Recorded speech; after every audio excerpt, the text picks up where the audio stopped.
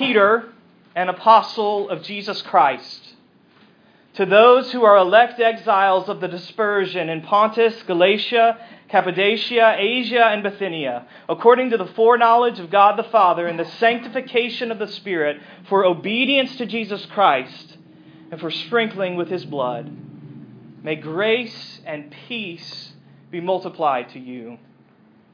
Blessed be the God and Father of our Lord Jesus Christ. According to His great mercy, He has caused us to be born again to a living hope through the resurrection of Jesus Christ from the dead, to an inheritance that is imperishable, undefiled, and unfading, kept in heaven for you, who by God's power are being guarded through faith for a salvation ready to be revealed in the last time.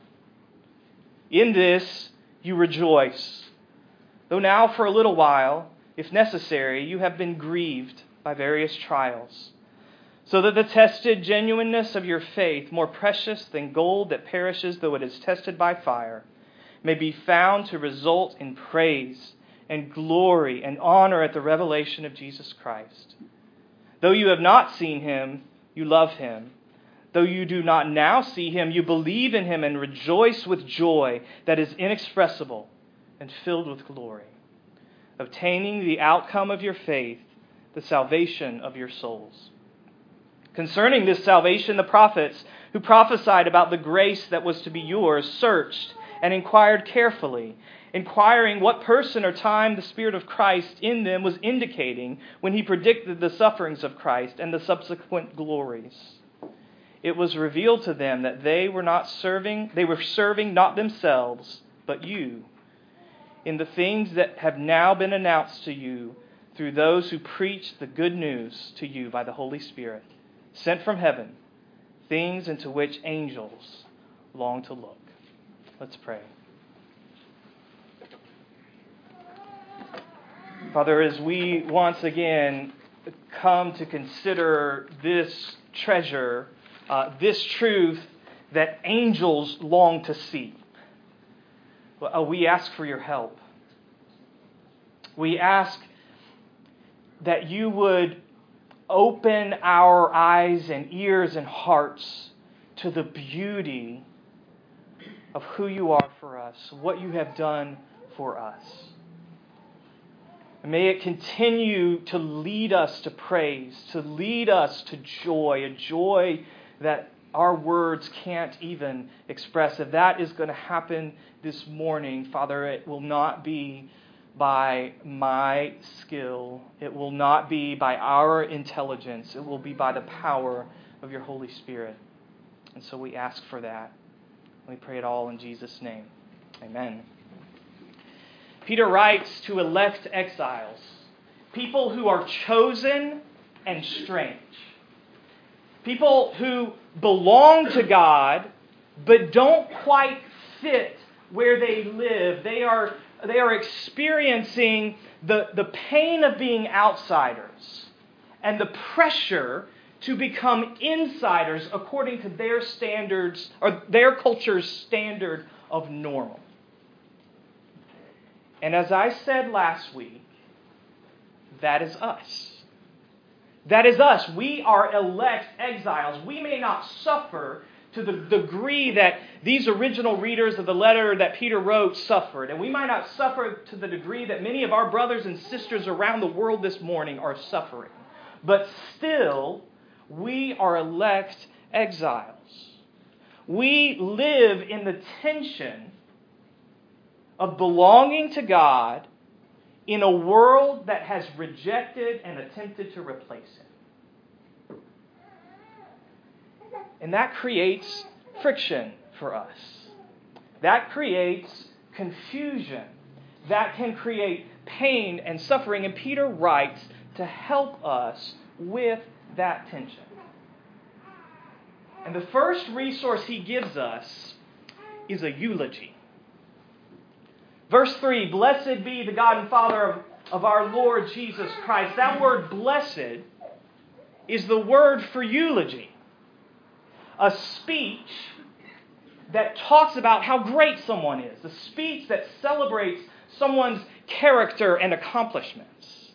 And we think of eulogies in connection to funerals, but that word wouldn't have been limited for Peter in that way. And he here in this passage eulogizes God. He speaks into tension, pressure, pain, and suffering and says, let's talk about how great God is. Let's talk about how magnificent God is. He speaks to our pain.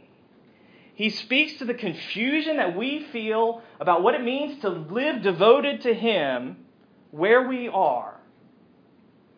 And He says, worship, praise, consider God and celebrate Him. And Peter's not alone in that. He joins a chorus of voices throughout Scripture that talk about suffering and say, rejoice, praise, celebrate. And the question I want to ask this morning is, why would we do that? Why would we do that? I mean, we expect to receive this advice from the Bible, right? We know that this is the pious thing to say, is that you're suffering, hey, rejoice. Rejoice in the Lord in the middle of your suffering. We know that that's the right answer, but in our honest moments, don't you think, come on, do you have something else for me? What else you got? Because if we're honest, worship when we are in pain seems kind of beside the point. And that's at best. At worst, it seems insensitive and maybe even offensive. So why would we do this? Why would we join Peter in worship? Why would we celebrate even in the midst of pain and suffering? Well, I want to bring that question to this text, and we'll see a couple of reasons. We should join Peter in worship because worship reminds us of privilege and it gives us perspective. Reminds us of privilege and it gives us perspective. First of all, privilege.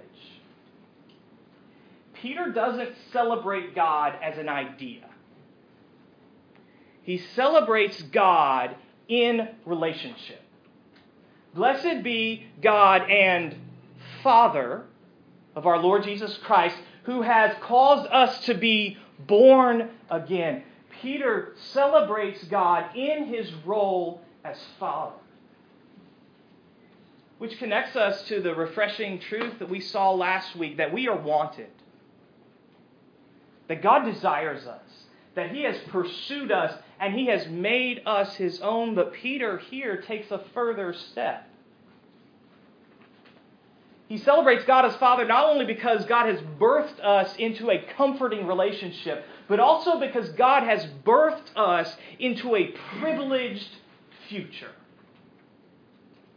A living hope, an imperishable inheritance, a salvation that will be revealed in the final time. God has birthed us into a privileged future. But what does that mean? What exactly is our privilege as sons and daughters of God? Well, I think the word inheritance is key.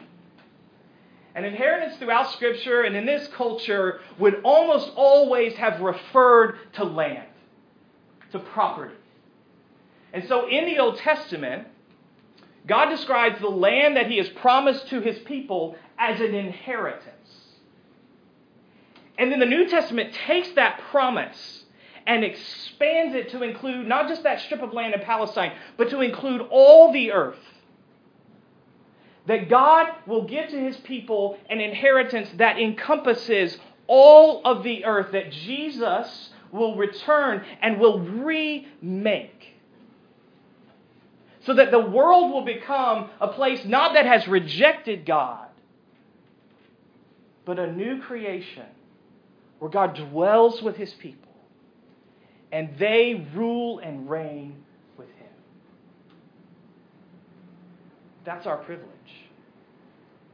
That is our future, accomplished for us, Peter says, by the resurrection of Jesus. God births us into that future in the resurrection of His Son. So to believe in Jesus, to believe that He has been raised from the dead, is to know God as Father. And to know God as Father is to receive a future where you will be fully and eternally at home with Him. And hearing that, remember what Peter has called us. He has called us exiles. He's called us and said that our present experience is that of refugees. And what do refugees most want? When we lived in Malawi, we had the opportunity to visit the Dzaleka refugee camp. It was this place in Malawi that was a refuge, it was a place to flee for people who were in really bad situations in the countries that surrounded Malawi. And this refugee camp wasn't like the ones that you see on television with tents and their temporary settlements. This had been there for years and years, and there were buildings and houses like the ones that you would find in neighborhoods and cities and villages throughout the country. There were people who had lived in this camp longer than they lived in their place of origin. 15, 20, 25 years.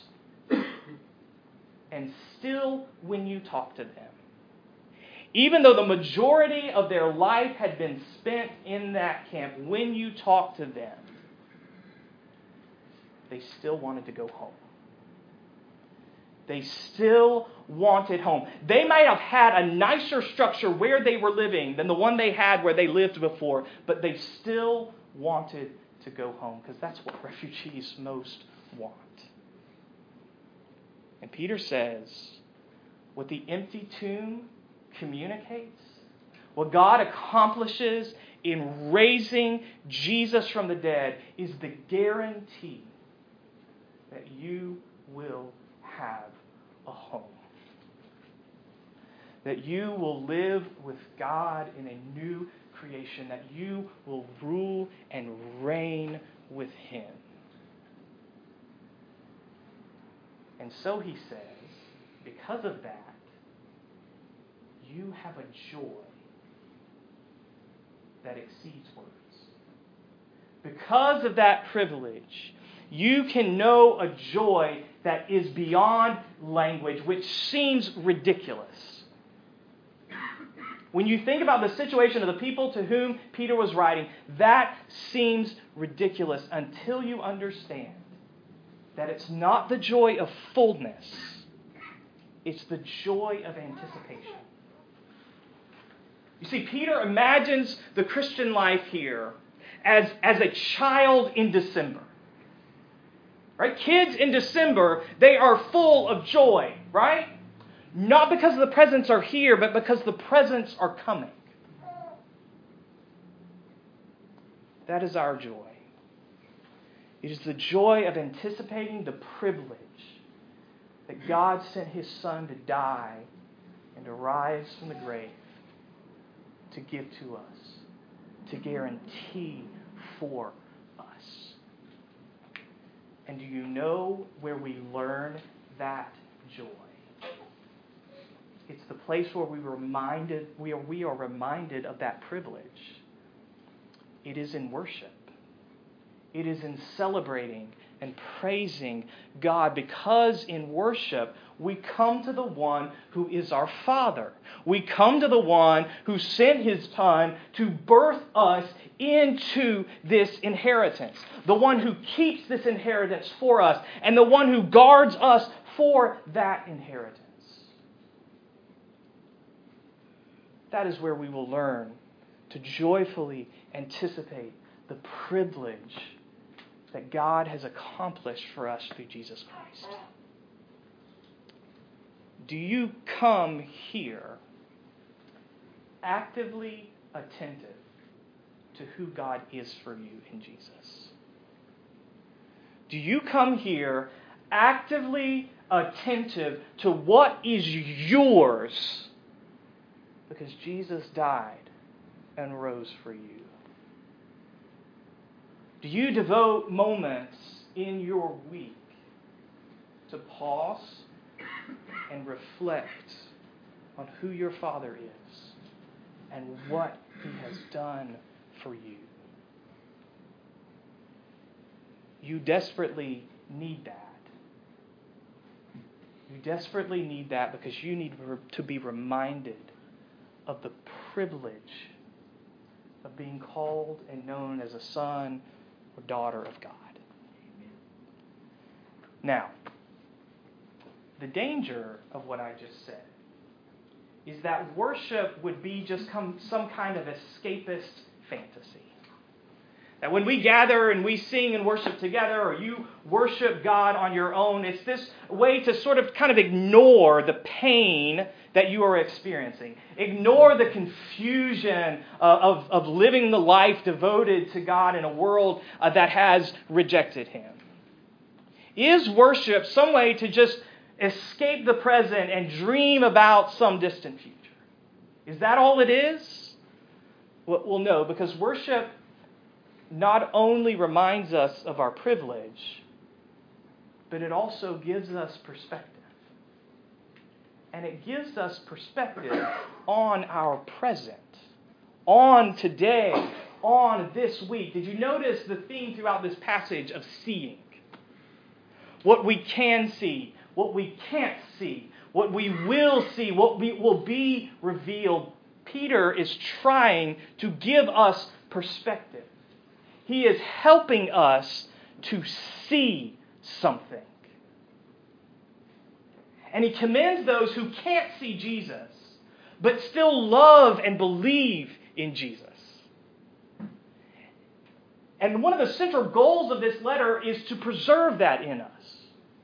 That while we cannot see Jesus, that we would continue to trust Him, to follow Him, to give our lives to Him. That's what Peter wants for us. And to do that, he not only says, hey, you will see Jesus and you will see the fullness of His salvation, but he also helps us to look at our present. He helps us look at today. And to do that, he enlists the help of the Old Testament prophets. In verses 10 to 12, he said the prophets of the Old Testament, the Holy Spirit, the Spirit of Christ, helped them come to understand something. He helped them to come to understand a pattern of how God works, a pattern of how God will work ultimately to rescue and redeem His people. And the pattern is simply this: suffering, then glory. That's the pattern that the prophets saw. And you can see that not only in the predictions of the Old Testament, but you see it in the stories of the Old Testament as well. Abraham, Joseph, Moses, David all lived lives of suffering, then glory. Even the people of Israel as a whole. Wilderness, then promised land.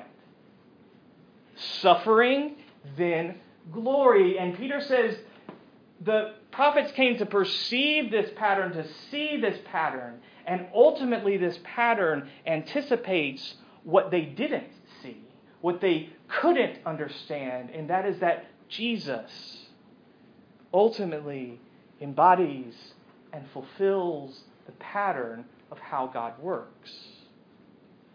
Suffering, then glory, looks to what Jesus did in His life and death, in His resurrection and His ascension to heaven. Jesus lived out the story of how God redeems and rescues His people, suffering, then glory. Which tells us something about Him, and it tells us something important about Him, but what about us? Why does Peter make all these connections to the prophets and Jesus and Old Testament, New Testament? Why is he pulling all of these strands together if he's trying to talk about our present? If he's trying to talk about today, about this week, what does that have to do with us? We have to connect verses 10 to 12 to verses 6 to 9. Because Peter says, Jesus embodies this pattern of suffering and glory. And then he gives that pattern to you. That pattern not only anticipated his life and his work, it anticipated your life and your work as well. Jesus has brought you into this story of God rescuing and redeeming all things with the rhythm, suffering, then glory. So Peter is not ignoring. He's not dismissing our pain. He is not dismissing our confusion by trying to let us escape to some dream in the future. No, he's saying your pain, it fits. It is a part of the design. It's a part of the story that God is telling.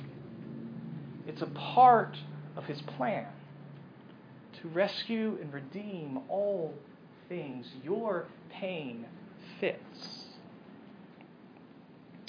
I don't know if y'all saw this week, but some little team from Columbus, Ohio won the national championship.